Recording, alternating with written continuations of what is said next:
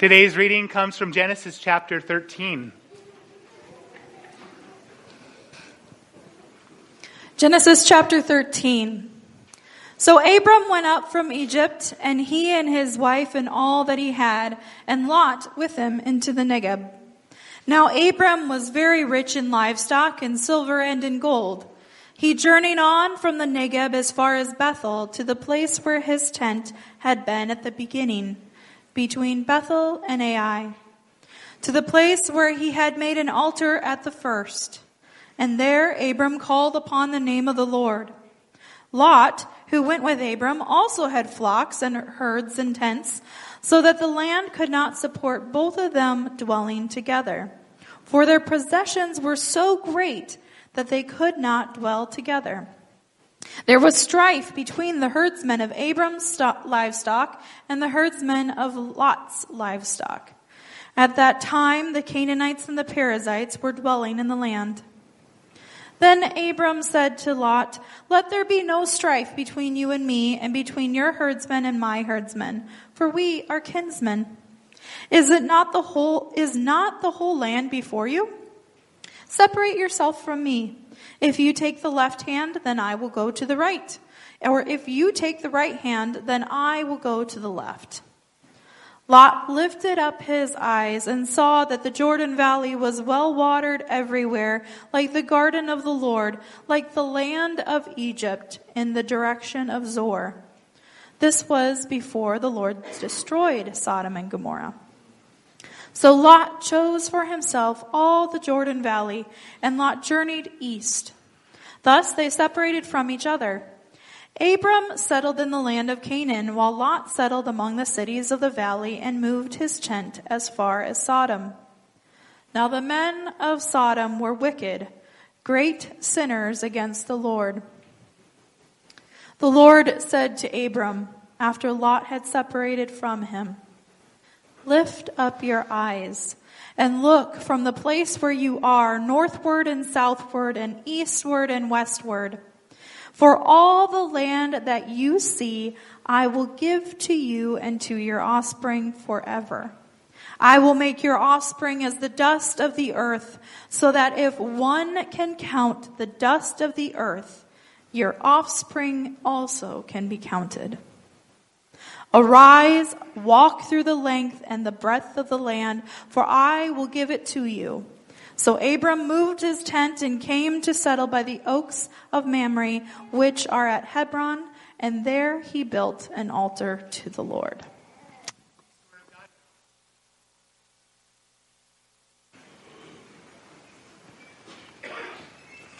We had just sang that song, "Be Thou My Vision." The way you see the world matters. The lens in which you see the world matters. We like all to think that we see things objectively, without any prejudice, without any preconceived notions, but the truth is, we have a way we see the world. What I like about that song, "Be Thou My Vision," is the pleading nature of it, for God to be my vision. Abram, he dealt with that in the last chapter. He was seeing things through his own way. There was a famine in the land that God had promised. And instead of crying out, he goes to Egypt. It was a very dangerous side quest, and it did not work out very well. The song, "Be Thou My Vision," its origins are in St. Patrick, the Apostle of Ireland. Now, I know it's a couple weeks away from St. Patrick's Day, but I thought I would mention some of the history behind him and how that plays into our scripture today. So Patrick, he was not born in Ireland, he was born in England. He wasn't a leprechaun who drank too much and liked college football. He was a kind of a prissy English boy of a well-to-do family. And one day, pirates attacked his hometown and took him as prisoner and then later slave. And I know Fred Savage on The Princess Bride is like, captured by pirates is good, but it's not very good in real life. In real life, it's not very good at all. In fact, he is sold into slavery into Ireland. And as he grows from 16 into his 20s, he learns Gaelic. He learns the customs and the religion of the Druids, who were the main religious faction in Ireland during that time. He suffered beatings. He suffered many, many things. In fact, the absence of his own liberty, he was in fact a slave.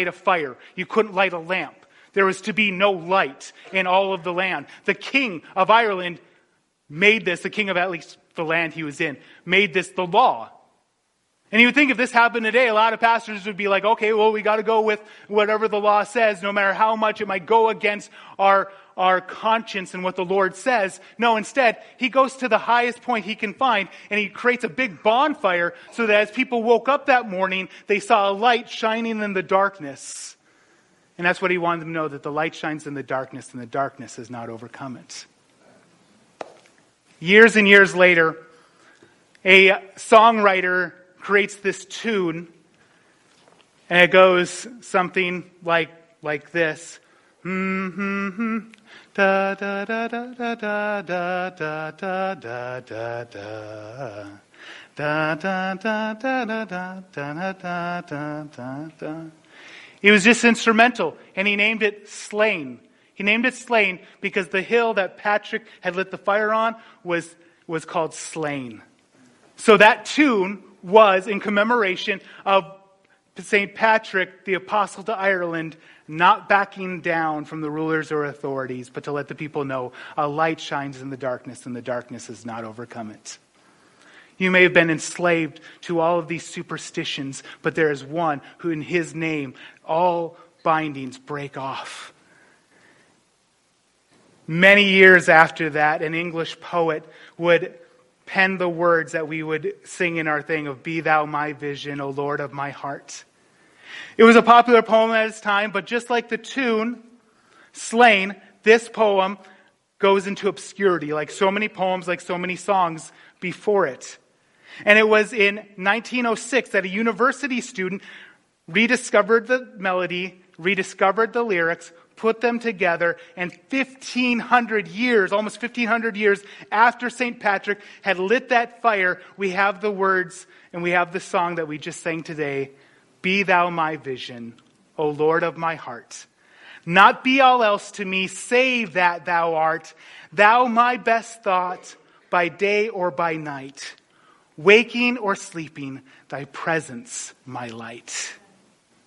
I often wonder, so many songs, whether we're talking about in popular culture or in the church, get made every year.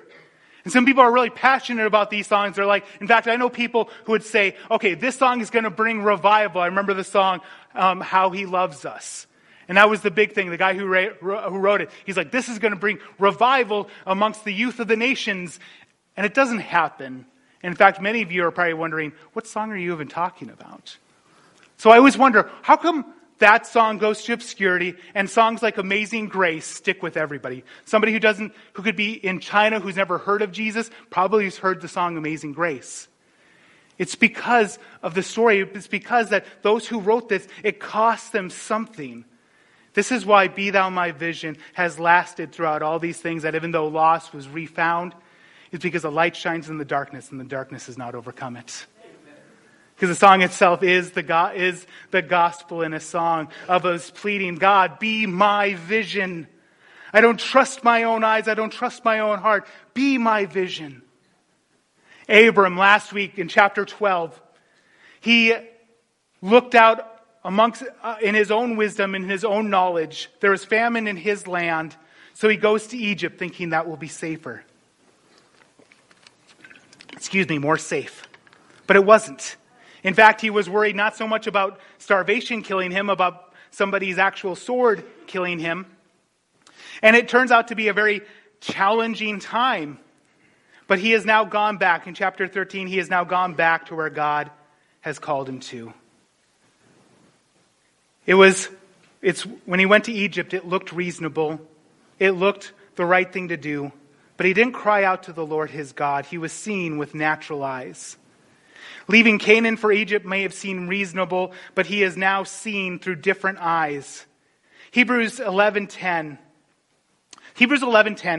helps us to understand Abram. Because we look at this and we read this story, and we're tempted to think, well, this is just a story to establish the land rights of the people of Israel. No, it's not. God gave them that land, yes. But that's not the heart of it. The heart of it is Hebrews 11:10. For he was looking forward to a city that has foundations, whose designer and builder is God. He goes back to where God had called him to because now he is back on track. He wants to see through different eyes. It was like all those years back, Abram is singing that song as well, Be Thou My Vision. In fact, in the verses that Becca just read, in verses 10 and 14, we have this phrase that in verse 10, Lot lifts up his eyes. And in verse 14, God tells Abram, lift up your eyes. What do you see? How do you see the world around you? Do you see it through the natural eyes or do you see it through supernatural eyes? Do you see it through faith or through circumstance? What I want to challenge you today is to see through faith. Abram, in the last chapter, tried to effect his own deliverance. In this chapter, he will wait upon the Lord and renew his strength. When it comes to decisions, and this is what chapter 12 amounts to, is you have some pretty impossible situations. In chapter 12 of Genesis, there's a famine in the land. Now you need to make a decision. Do we stay where we're at or do we go? In chapter 13, there is strife between Lot and Abram, and now there's a decision. This town isn't big enough for the both of us. He tells Lot, you take one way, I'll go the other. So Lot has to make a decision. Abram has to make a decision. You have so many decisions in your life, and so many people are so plagued. How do I make this decision? How do I know the right way to go? Well, let me share with you 4 steps on making godly decisions that will not leave you with any regret. Ready for this? 1, pray. Actually, this is just good. No matter what you're dealing with, whether you're in triumph or tragedy, pray. Connect with the Lord. You have the Holy Spirit inside of you if you're a Christian today. God himself decides to dwell in you to make you his home. So pray, connect with him, and you will find if you seek him first in his righteousness, all these things will be added unto you, but you must seek him first. It's not just simply a breath prayer of saying, God, please bless this baseball game or whatever. But connect with the Lord. Get into the very holy of holies. Even if God does not give you direction at this point, you will see things clearer from this point on. But if you decide to skip this step, you will see it through the natural way. And you will let all of your prejudice, all of your preconceived notions take hold of you. Second, read. Read the scriptures. Specifically, read the ones that relate to the decision that you are dealing with, and do not ignore the ones that seem to contrast some of those choices. There's no easy way in this. And like I could tell you today, you can go on BibleGateway.com and you can just search for some words. But if you're wondering what college to go to, you type in college, it's not in the Bible, so you're not going to find it there. You have to understand, you have to have an understanding of God's word to know the relevant scriptures. This is something I'm so glad that God did in my heart when I was a teenager, is that I would just spend so much time with God's word. That like when I think of things, I think automatically where in the scripture somebody else has gone through something similar, or maybe there's actually teaching. You know, oftentimes when I say about like reading the scripture, sometimes we use that as an excuse to find something that agrees with what we're dealing with. That's proof texting. Find something that deals with it and then obey it. Third, ask. First is pray. Second is read. Third, ask. Ask godly counsel. Godly counsel. Bad counselors destroy nations. If you have a bad counselor, if you're asking somebody their opinion and they just love that feeling of getting to tell you what to do, that's a bad counselor. Do not listen to them. But look for somebody in your life, perhaps is older than you, wiser than you, humbler than you, more knowledgeable in the scripture than you, who prays more than you, and ask them, okay, here's what I'm going through. I've been praying about this. Here's what I see in the scripture. Do you know anything in the scripture I should know? And they'll give you godly counsel, wise counsel. And in that, you also have to listen to that counsel as well. So now, before I get to number 4, you have a big thing in front of you. You have a lot of choices. You've prayed about it. There's certain things that you just don't feel right about. They're okay in the scripture, but you don't feel right about them, so you've eliminated those. You read the scripture and you soberly look at the choices and you realize, okay, so these ones are not godly, so I'm not going to do those either. Okay, now you've asked somebody, you've talked with them. Okay, here's what I'm going through. Here's these things. You've prayed about it together and they're like, okay, they've narrowed it down a little further. Now let's say you still have several, more than 2 choices to make. So you've sought God through prayer and through reading his word and through asking and praying with other believers. You've sought his kingdom and his righteousness. Here's number 4. Do what you want. I'm assuming you've gone through one. If you skip 1 through 3 and you go straight to 4, you're in a heap of trouble. But if you've gone 1 through 3, you still got options left. Do what you want and own the decision. Sometimes we agonize over this and we're paralyzed and we're like, okay, I'm not going to do anything unless God writes down on my eyelids, do option B. After all these things, if you've sought his righteousness, if you are in his will, if the most important things are the most important things, do what you want. Now this is If you get direction from the Lord, you get direction from godly counsel, then go straight ahead and follow that. But if you still have options left, you've done those things, do what you want. If you have the heart of God in that moment. This is what I want to get to, about seeing through God's eyes. We're still chapters away from chapter 15, verse 6, where it says Abraham believed God and it was credited to him as righteousness. What we are seeing through these chapters, why we're going through these chapters, is we get to see a soul who's conforming into the likeness of God, who hasn't quite gone to that point just yet. He wants to start seeing through God's eyes. When your decisions are grounded and originated in the vision that God has for your life, you will never be in a greater or safer place. Martin Luther, when he was being backed into a corner at the Diet of Worms in Germany, and they were asking him to recant certain writings of his that were grounded in the Scripture, and that's a lot of pressure. In fact, you pressure somebody like this, they'll give up almost anything. But he told them this: I cannot and will not recant anything, for to go against conscience is neither right nor safe. Here I stand, I could do no other, so help me God. Amen. When Abram and Lot separate here in chapter 13, Lot picks the land he thinks is right and safe. But there's a way that seems right to a man, but its end is destruction. Abram, on the other hand, calls on the name of the Lord his God. So today, as we go through this scripture together here in chapter 13, verses 10 and 14 contain those words about lifting up our eyes. So we should see this as an exercise. We should see this as something that's encouraging us to see through God's vision, that song would be our very heart. Be thou my vision, O Lord of my heart. We need to see through the eyes of faith. That's verses 1 through 6. In the second part of here, when we see through Lot's eyes, these are carnal eyes and worldly eyes. Carnal doesn't necessarily mean sinful. It just means in the natural, without any consideration of God.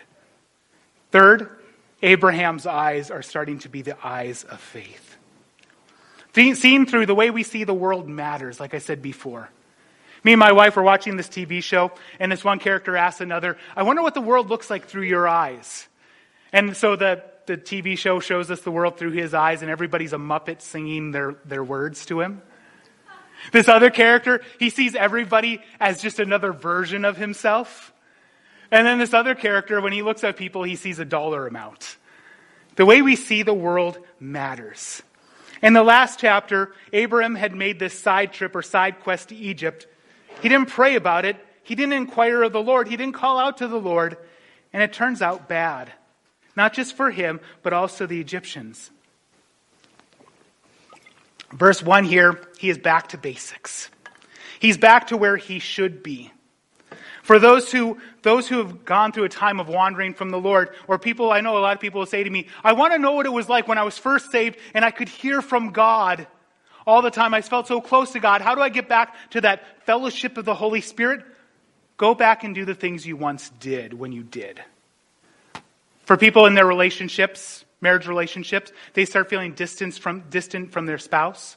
We don't love each other like we used to. We don't have the tenderness we used to. What did you do back when you did have that tenderness? When you did have that connection? Why don't you do that again? Why don't you start making an effort again? Instead of just assuming that person should just shut up and get along. Go back to the things you once did. This is what the Lord says to the church in Ephesus in chapter 2, verse 5 of Revelation. Remember, therefore, from where you have fallen. Repent and do the works you did at first. That's what Abraham in verse 1 here. So Abraham went from Egypt, he and his wife and all that he had, and Lot with him to Negeb. That is where he should have been all along. So if you've wandered, you're wondering, how do I get back to the Lord? Go back to where you once were. Go back to where you once were. In verse 2, we have this statement about his riches here. And he journeyed on from Negeb as far as Bethel to the place where his tent had been at the beginning between Bethel and Ai. There's blessings from Egypt that he had right here. He'd gained lots of money. He was now rich in livestock and in silver and other things. But as we will read on here, the poet Notorious B.I.G., words are true. Mo money, mo problems. He goes back to his old camp between Bethel and Ai. Most people live between Bethel and Ai. What I mean by that is the meanings of those two names of those two towns. And actually their history within the scriptures. Bethel means the house of God. Beth, house, El, God. House of God. It is where Jacob, the grandson of Abram, will see angels ascending and descending from heaven on an escalator. That's really what it is. And hey, I'll get to that when we get to Jacob. Okay, let me move on.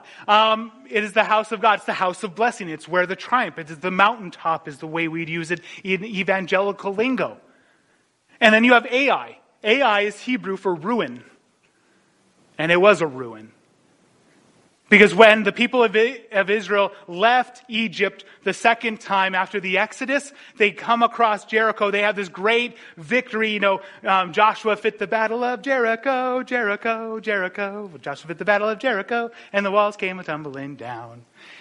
And then they get to the little town of Ai, and Ai kicks their butts bad.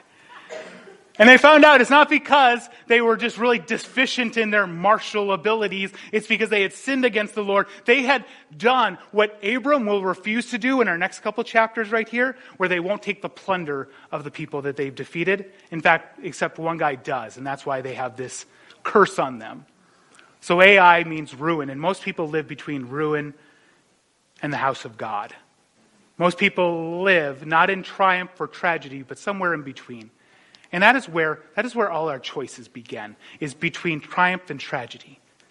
And how we react in triumph or tragedy how we act in those things is in direct proportion to what we've built between the two. See, if you have not developed a reliance on God, when you're in triumph, you take it for granted. And then when you're in tragedy, you lose all hope.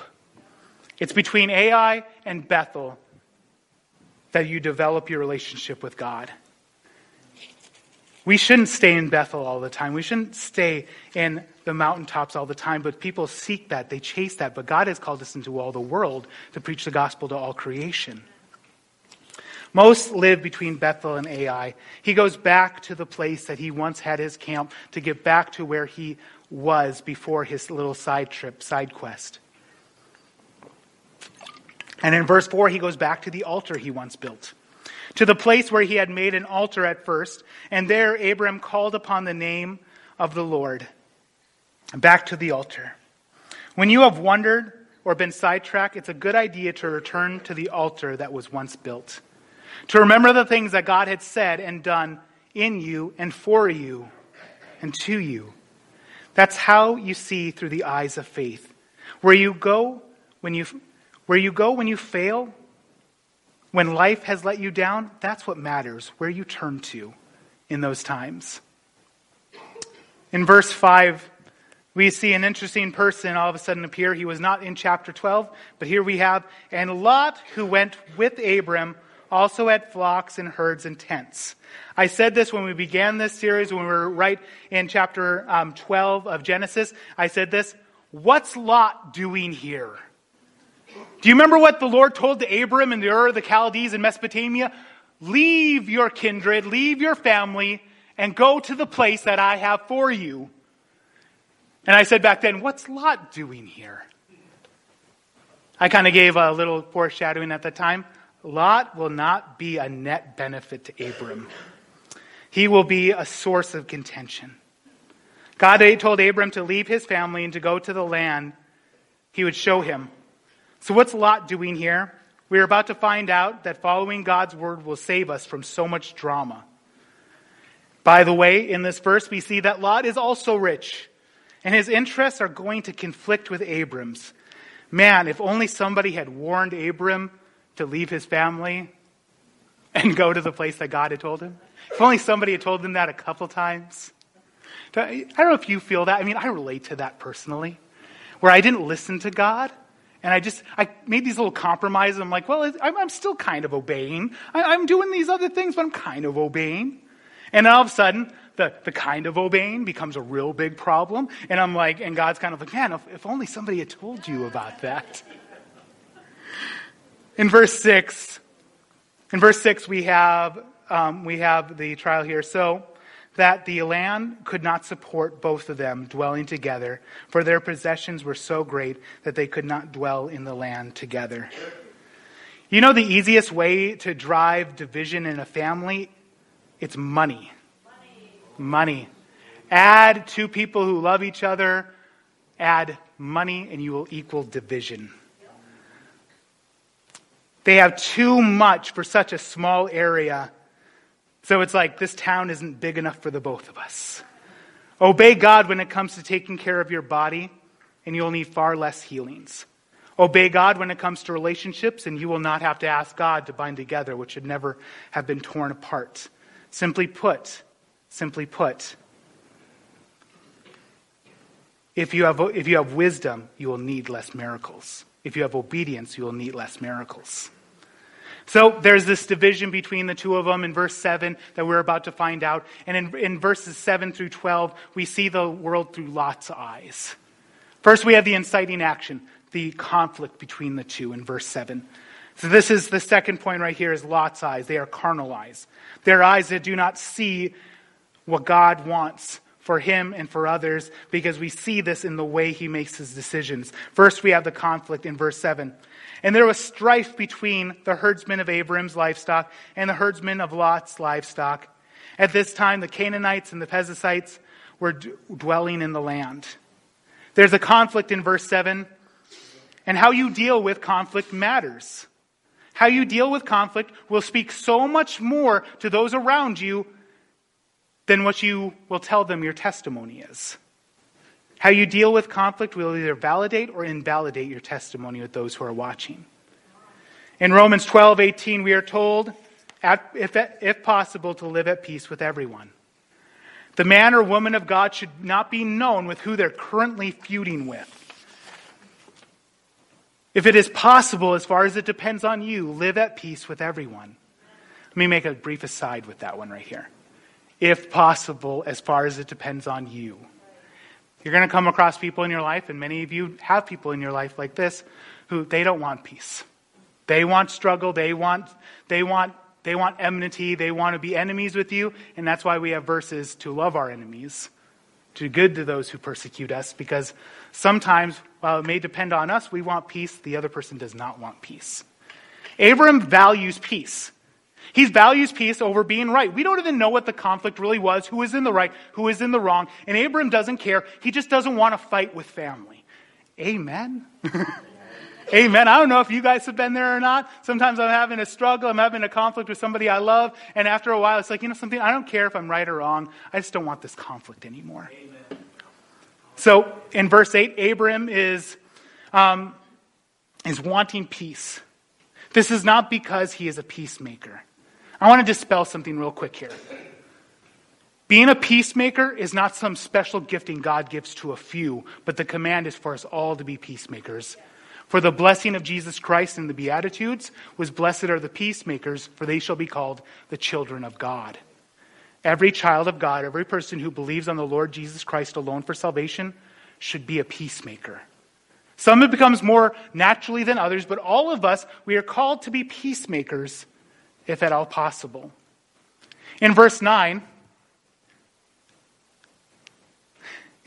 we have, is it not the whole land before you?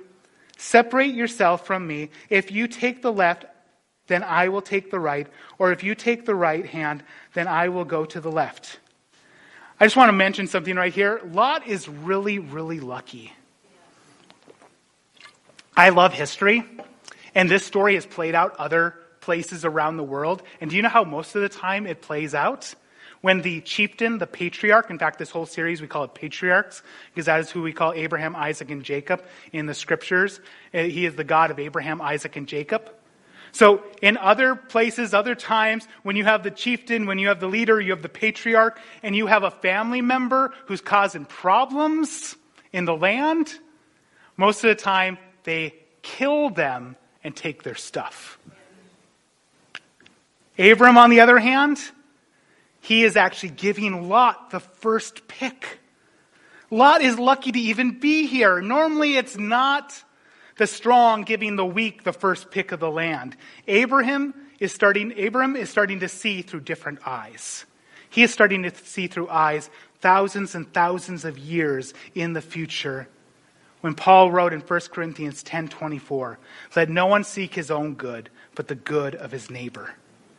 Abram knows this before he knows this. He is modeling, you know what he's modeling? He's modeling the words of Christ already. Because Christ said, when his disciples were arguing who's the greatest, I always love that verse because it makes me think of Muhammad Ali. I'm the greatest. Just like, settle down, everybody. You're not like the Gentiles. You're not like all the other world kingdoms who their leaders lord over each other. He's like, the greatest among you will be the least. The one who leads you will be the servant.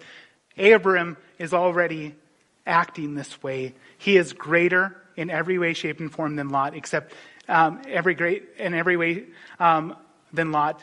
But he is giving Lot the first pick of the land. And in verse 10, we have Lot lifting up his eyes. We get to see the way that Lot sees. In verses 10 and 11, "And Lot lifted up his eyes and saw the Jordan Valley was well watered, everywhere like the garden of the Lord, like the land of Egypt in the direction of Zoar. This was before the Lord destroyed Sodom and Gomorrah. So Lot chose for himself all the Jordan Valley, and Lot journeyed east. Thus they separated from each other." I don't want to say anything mean about Lot, really, other than how come he didn't preserve any of the land for his uncle that he thought was so great? Why did he take it all for himself? Why did he take all the land that he thought was good? And he's like, that's mine right there. You get to have the dry, parched land. You know, the land that Abram's in, it often deals with droughts. It doesn't have aquifers and everything like that like you have the Jordan Valley used to. He lets him have the other part of it. What does Lot value in here? He sees through carnal eyes, worldly eyes. He only sees according to his desires and his wisdom. What looks good is not always good, and what looks safe is some of the dangerous place you can be. Verse 13 tells us, so this is a bit of foreshadowing here, that the Sodomites are already making a name for themselves in sin. Was that even something he even considered? How bad must their sin must have been for all the land to be like, you don't want to go to Sodom. I mean, I know we kill our neighbors and stuff, but you don't want to go to Sodom. Wisdom, true wisdom, includes God's vision. It is based in God's vision. Lot takes advantage of Abram, and he gets the worst lot because of it. Pun intended. Verse 12, we see he moves his tent close to Sodom. I know we have the advantage of hindsight on Lot, but I want to say it anyway. Don't move your tent close to Sodom.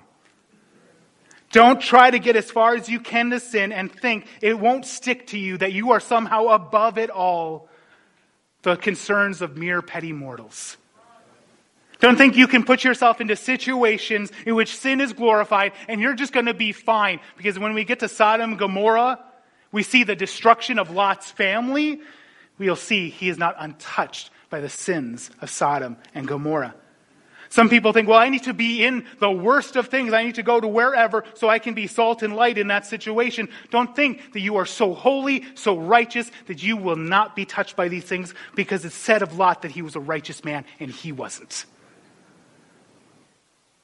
Some of you actually might be on the edge of something you know is in your heart is wrong. Maybe you're not at the point of sin just yet, but you know you're in a place you should not be. Stop moving your tent so close to Sodom. Finally, in verses 13 through 18, we have Abram starting to look through different eyes. Hebrews chapter 11, verse 10. Why doesn't Abram make a fuss when Lot chooses the fertile, wet land when he is stuck in the dry, parched land? It's because he wasn't looking for an earthly kingdom. If you're looking for an earthly kingdom, then every time somebody offends your gentle sensibilities, you will make a fuss about it. Every time you feel like you're being misused, you will rage about it and you will not let it go. But he's beginning to trust God. He's beginning to trust God as his Lord. Hebrews 11:10 says, "For he was looking forward to the city that has foundations, whose builder and designer is God. Be thou my vision, O Lord of my heart. That's what he wanted. Not riches, not land, not power. He wanted God himself. So in verse 13, we have that warning about the men of Sodom right here, that Lot is deciding he wants to hang around. Verse 13, now the men of Sodom were wicked, great sinners against the Lord. So who gets the better lot, Abram or Lot? Lot thought he was choosing the better lot, but because his lot was fertile ground and good soil, However, Lot's lot was contaminated, but Abraham's lot was not contaminated. So Lot's lot was bad, but Abraham's lot was the better lot. All puns are intended. That's a lot. If you underline verses in your Bible, underline verse 14. It is a changing point in the life of Abram. Then the Lord said to Abraham, after Lot had separated, lift up your eyes. What happens before God speaks to Abram? Lot separates from him. It's addition by subtraction. This is addition by subtraction here. Right after Lot separates from him, the Lord spoke to Abram. Some people are crying out, God, why aren't you speaking to me? And God is saying right back to them, you haven't listened to what I've already told you. Some people are standing in the way of your blessing and your growth. We see this all the time in churches. The first sermon I preached here, other than the one where you guys elected me, which is probably a good idea because the first one I preached right after that was how to destroy the people of God in 3 easy steps. And I was preaching on Jezebel and Ahab, who destroy a man named Naboth. His life, his good reputation, and it's because they wanted to be the ones in control. It was all about them. They saw through carnal vision. I see it, I want it, I'm going to take it. There are people in churches, that's their attitude, and they will hold the church back from the destiny that God has for it until they leave. Oftentimes these people will be very bitter when they leave because they will find out that the pastor and that the elder board is not going to give them what they truly want. Because all I have to give you is Jesus. It's all I have to give you when it comes down to it. I mean, through your faithful giving, we can do a certain amount when it comes to physically blessing others, to meet needs in our community, but it's not endless. And any other organization can do the same, but they can't do this. They can't provide a space for you to come together as believers and to worship Jesus. All I have for you is Jesus. And if that's not enough, you can leave the church. That's fine. I don't think they do it on purpose, and I don't think Lot was doing it on purpose either. But once those people leave, God's blessings and his work start to flow. And in verse 14, we have God telling Abram, lift up your eyes. In verse 10, Lot lifted up his eyes. Now in verse 14, God tells Abram to lift up Abram's eyes. To start seeing through God's eyes, to start seeing what he thinks maybe is impossible is possible. The message, one of the most stirring messages ever you will read, is the gospel. And the gospel tells us this: we are more sinful and wretched than we ever dared feared, but we are more loved and accepted than we ever dared hope. Lift up your eyes and see through God's eyes. No wonder this song sounds so pleading. Be thou my vision, O Lord of my heart. In verse 15, God tells Abram, he reminds him of the covenant promise, that the land and his offspring would be forever. Verse 15, for all the land that you see, I will give to you and to your offspring forever. Paul the Apostle in Galatians chapter 3, verse 16, he explains the enormity of this for us.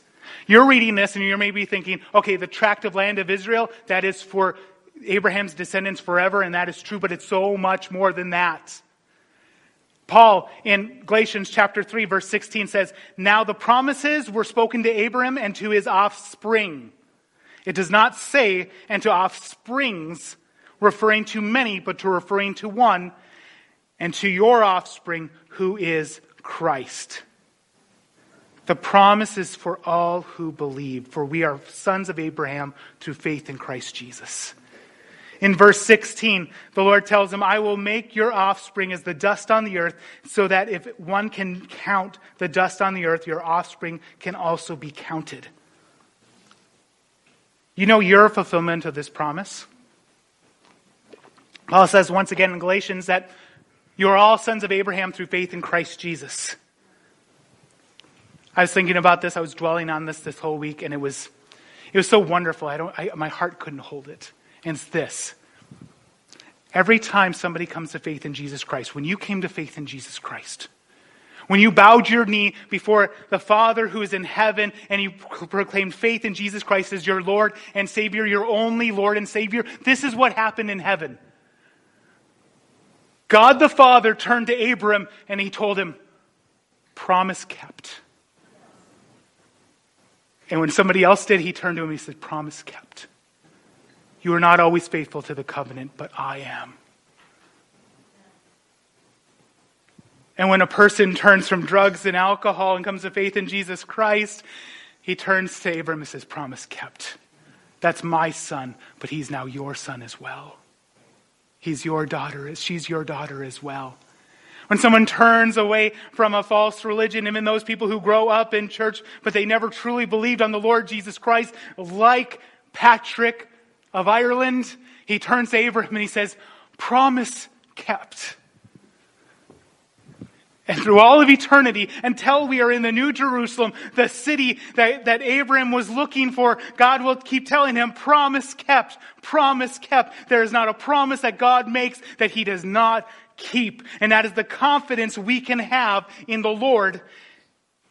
In verse 17, God tells him this, arise, walk through the length and the breadth of the land, for I will give it to you. In Abram's lifetime, as Abram, then Abraham, he only owns one plot of land to bury his dead.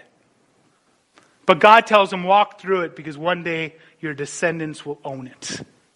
That's the confidence we have in the Lord. It's an already, not yet. See, already I am saved. I am justified. God is sanctifying me. But one day I'll see him face to face as well. One day, all of the evils of this world will be thrown into the lake of fire, where the fire will not cease and the worm will not die. One day that will happen, but now I live in the victory of Jesus Christ. The gospel message is that, a gospel message throughout history, it just means good news, a proclamation of good news. Probably one of the most famous ones outside of the scriptures, that is that of the Battle of Marathon. It's where we get running a marathon. So the first guy who runs a marathon, it was after the Battle of Marathon, which was between the Greeks and the Persians. And it was a battle they weren't going to win, but they ended up winning. So a guy runs and he goes to the people he needs to report to. And he runs his marathon. He gets over there. And he then, before he collapses and dies, he says, Nike, which means victory. So every time I run a marathon, I try not to think of that story. The gospel message is a message of victory, that the work of God is done in Jesus Christ. That is why he said it is finished. The work of salvation is finished. And we can walk with confidence through the land because our Lord and Savior, our Father who art in heaven, he has gained the victory. And we walk and we live in the perspective of victory. Part of having God's vision is looking at the world through his eyes, which is he has already had the victory and will have the victory and continues to have the victory. 2 weeks ago, I mentioned the importance of an altar. And in verse 18, we see, so Abraham moved his tent and came to settle by the oaks of Mary, I can't pronounce that, which are at Hebron. And there he built an altar to the Lord. Now we call the front of our stage the altar. But really, your altar is anywhere you're at. An altar in Abram's time was a place where he could worship God. He could sing praises to his Lord and Savior. He could sacrifice. He could make commitments. Everywhere you go is an altar because you have the Holy Spirit of God inside of you. Come back to the altar. He travels for a while and makes an altar. Are you making the altar a part of your daily routine? To be a living sacrifice? Are you meeting with God in the deep place of prayer and praise, or has your love for him grown cold? If it has, remember what the Lord told the church in Ephesians. Go back to your first love. Go back to the things you once did. Worship team, would you come up at this time?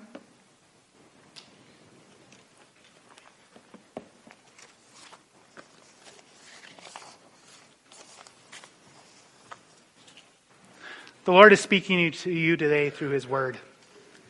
This is not just, oh, that's neat. That's cool that this happened in history. He's speaking to you through his word today. Instead of seeing things through your own eyes, choose to see through his eyes, that he might be your vision. He says to you, lift up your eyes and look around. That song, This Is My Father's World. He has the victory. I don't know what you're going through. You might be going through a really difficult time, or you might be going through a mountaintop time, but I think most of you probably are living between Ai and Bethel. And what you're doing right now is going to be something that you are going to give you the strength either to endure one or the other. So during this last song, this is our opportunity to respond to the message. To maybe make that our prayer. God, be thou my vision, O Lord of my heart. I want to see through your eyes the circumstances in my life.